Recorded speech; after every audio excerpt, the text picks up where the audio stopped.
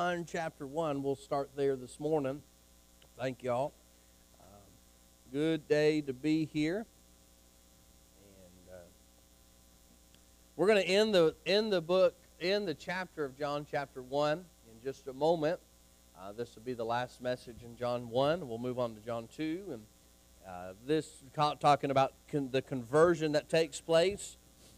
John was following Jesus, and then John the Baptist was preaching, and then he stopped. He had two that were following him, and he told Andrew and John, he said, follow Jesus. So they went and followed Jesus, and then not long after that, just moments after that, two or three other people started following Jesus or was converted. And that's what we're going to look at today, is the conversion of the next three. And you've got your Bibles open to John chapter 1. Let's all stand just out of respect for reading in God's Word if you can. Chapter 1, verse number 42. Verse 42, the Bible says, and he brought him to Jesus, and when Jesus beheld him, he said, thou art Simon, the son of Jonah. Thou shalt be called Cephas, which is by interpretation a stone. The next day, following Jesus, would go forth into Galilee, and findeth Philip, and saith unto him, follow me. And Philip was of Bethsaida, the city of Andrew and Peter. Philip findeth Nathanael, and saith unto him, we have found him of whom Moses in the law and the prophets did write, Jesus of Nazareth, the son of Joseph. And Nathanael said unto him, can there any good come out of Nazareth? Philip said unto him, come and see. Jesus saw Nathanael coming to him, and saith to him, behold, an Israelite indeed, in whom is no guile. Nathanael saith unto him, whence knowest thou me? Jesus answered and said unto him, before that Philip called thee, when thou wast under the fig tree, I saw thee. Nathanael answered and said unto him, Rabbi, thou art the Son of God, and thou art the King of Israel. Jesus answered and said unto him, because I said unto thee, I saw thee under the fig tree, believest thou that thou shalt see greater things than these? And he saith unto him, verily, verily, I say unto you, hereafter ye shall see heaven open, and the angels of God ascending and descending upon the Son of God, Son of Man. Let's pray. Lord, I thank you so much for allowing us to be together this morning. Lord, I pray that you would remove any thoughts that should not be in my mind. Give me the words to say. Lord, remove any words that you would not have me to say this morning. I thank you, God, for what you've done. I thank you for my salvation. Lord, I pray that you would stir inside of me to be a better witness for you. And we love you, and in the strong name of Jesus, the name which is above every name, Jesus, we pray. Amen. And you may be seated. So let's talk for just a moment, just a way of introduction. We see just by way of introduction, we're going to talk about the word conversion this morning. Conversion is something that took place with these three individuals that we're going to talk about. But what does it mean to be converted? What does it mean to be a believer compared to non-believer? One point of his life, he was a non-believer. He didn't believe in Christ. He didn't believe that Jesus was here. He didn't even know. Some of these guys didn't know that Jesus was there at this time. They were still believing the Old Testament and the way of them. But there we come. Here he comes. Now he has a chance to believe. Now he has a chance to believe in the Son of God.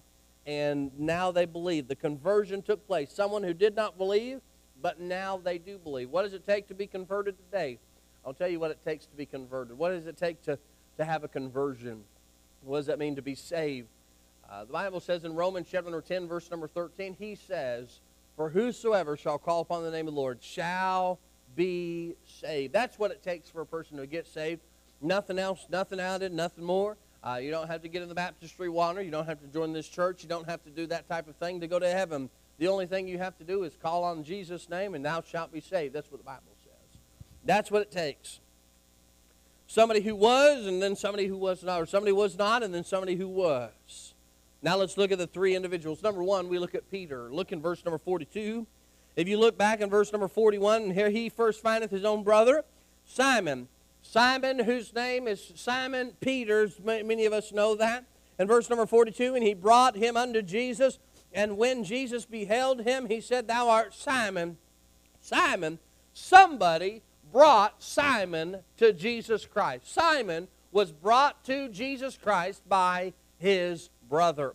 How important it is that we bring people to Jesus. We talked a little bit about that last week, but ultimately, Simon was brought to Jesus by his brother. Simon believed in Christ as the answer for salvation because somebody brought him to Jesus Christ. Somebody brought him. It is very important that we bring folks to Jesus, because what took place in Simon Peter's conversion, you will notice that his name, the Bible says in verse number 42, he gave him a new name. Thou art Simon, the son of Jonah. Thou shalt be called Cephas, which is by interpretation as stone. So Simon got a new name when he got converted. Not only did he get a new name, but he got a new direction. The moment that all took place, he believed in Jesus Christ, his direction changed. He was no longer fishing. If you'll read a couple different accounts in the book of Matthew, Mark, and Luke, they all tell the story that Peter was a fisherman, and Peter liked to go fishing. And there were many times when Jesus had to go out there and say, Hey, come on, quit your fishing. I'm going to make you fishers of men, is what he told him. But he left that and he followed Jesus Christ. His direction changed. His name changed. When you accept Jesus Christ, there ought to be something inside of you that says, look, there's got to be a change in my life. My direction needs to change. I don't go to the same places anymore. I don't be around the same people anymore. I don't go to those certain places anymore because my name has changed. You say, what name has changed? My name has changed. When I accepted Jesus Christ, I opened up to him like the Son of God and became the Son of God. Not Jesus Christ, the Son of God, but I became under his Son. So my name has changed. So my direction needs to change. You say, well, my direction hasn't changed. You need to change your direction. What way are you on? What direction are you going? When Andrew got saved, the Bible says that he believed in John. John the Baptist was preaching. He believed John, and he started following Jesus. And the moment he started following Jesus, you know what his next step was? I'm going to go find my brother. And he went down his trouble. And Simon Peter gets on board, and he says, come on, let's Simon Peter was a loud mouth. You know that? Simon Peter was a Bible believer, though. He never backed down. Even when they come to get Jesus, you know what Peter did? He whipped out his sword and tried to cut the guy's head off. He was standing up for Jesus, even though Jesus was supposed to be taken off. And there he was, Peter wouldn't shut up. And look, Peter messed up. And Peter denied Christ 3 times. But you know what happened to Peter? He never quit. He never gave up. He got up. He wiped the dirt off him. He said, I may have messed up, but God still has plans for me. Let me get up and do something for God. His direction, he was a fisherman. And now all of a sudden he was a preacher. Because God changed him. God changed him. That's the conversion we're talking about. It's the conversion that took place. I'm not the man I used to be. Praise God. Oh, for the grace of God, I'm not the man that I could be. You say, God, I could be out there doing things I ought not to be. But that's not what he said. Where would I be? Without the grace of God. Where would I be had it not God's favor? Now, what do I have to do? Where would you be had not God's favor?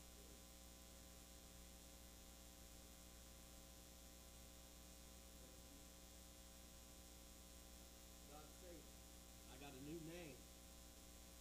There's a new name written down in glory, and it's mine. Oh, yes, it's mine. When I got saved, my name was written in the book of life.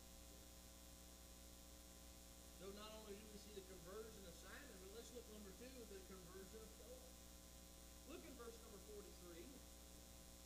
The following day, Jesus would go forth unto Galilee and what? Findeth who? Who did he go find? He went and found Philip. Now understand this. Watch. Watch now. Andrew and John pointed to Christ by John the Baptist. John the Baptist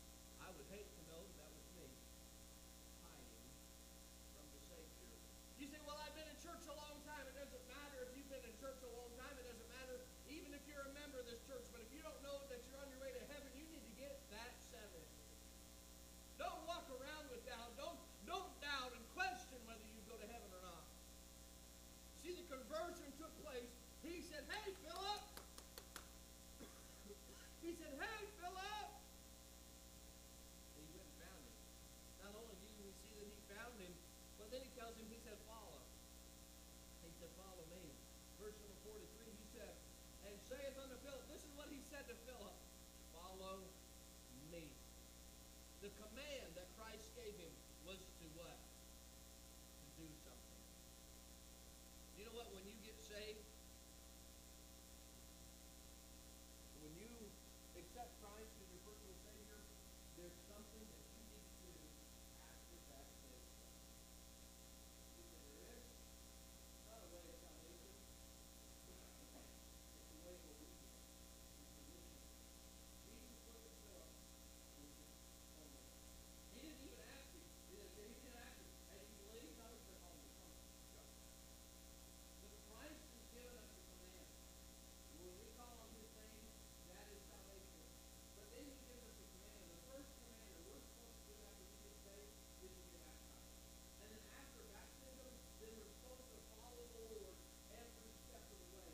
We're supposed to do something. We're not supposed to be the sit and the soak and the sour type of Christian. We need to do something for Christ. If you're not doing something for Christ, then what are you doing? You're not doing it. Did Christ save us from sin? Did Christ save us from soap? Did Christ save us from sour? Did he? He saved us from earth and dew and rose. Why did he look at Philip and say, no, hey, you sit down there. You sit down there and do it. The criticize all of us. Let me go to do it. He looked at him and said, hey, because there's steps that you get that you need to do. And if you're not serving Christ, if you're not doing something for him, then you're not doing it. If I'm not doing, if I'm not going, if I'm not preaching, if I'm not telling the gospel, then guess what? I'm not doing it. Because he didn't tell him, hey, get saved, all right, go ahead and go.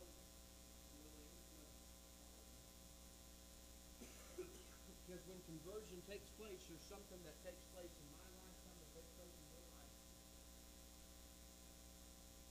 And not only do we see the conversion, we see him following the command. Also submission.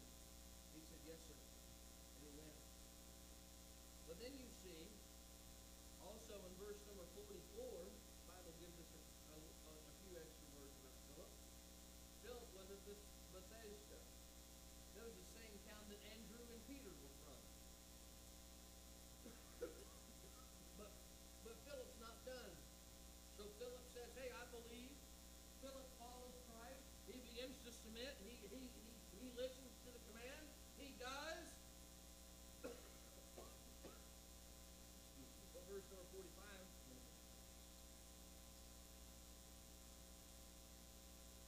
What does Philip say? Verse number 45, the Bible says, and Philip what? He findeth Nathanael. So he knew that someone came looking for him, and that was Jesus. Philip said, look, he said, not only am I going to decide to follow Jesus, I'm going to listen to his command, I'm going to be submissive, but I'm going to go find somebody else to come with me. And he said, I'm going to go find Nathanael. Verse number 45.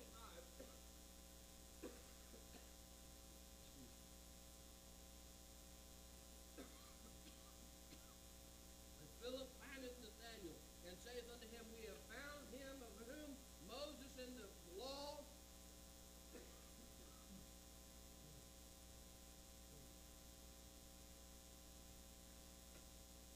I got one in my mouth, got one in my hand.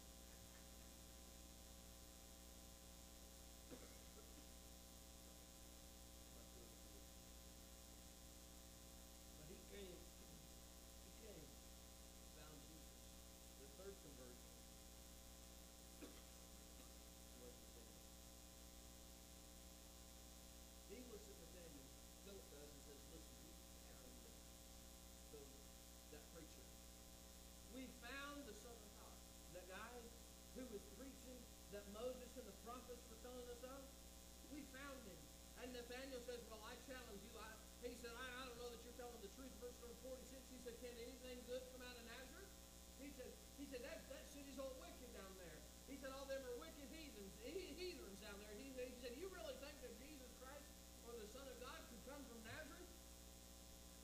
And then look what Philip says to him. And Philip saith unto him, come and what? See. He said, if you don't believe it, just shut your mouth and come on with me and just look at him. Would you go down there, go down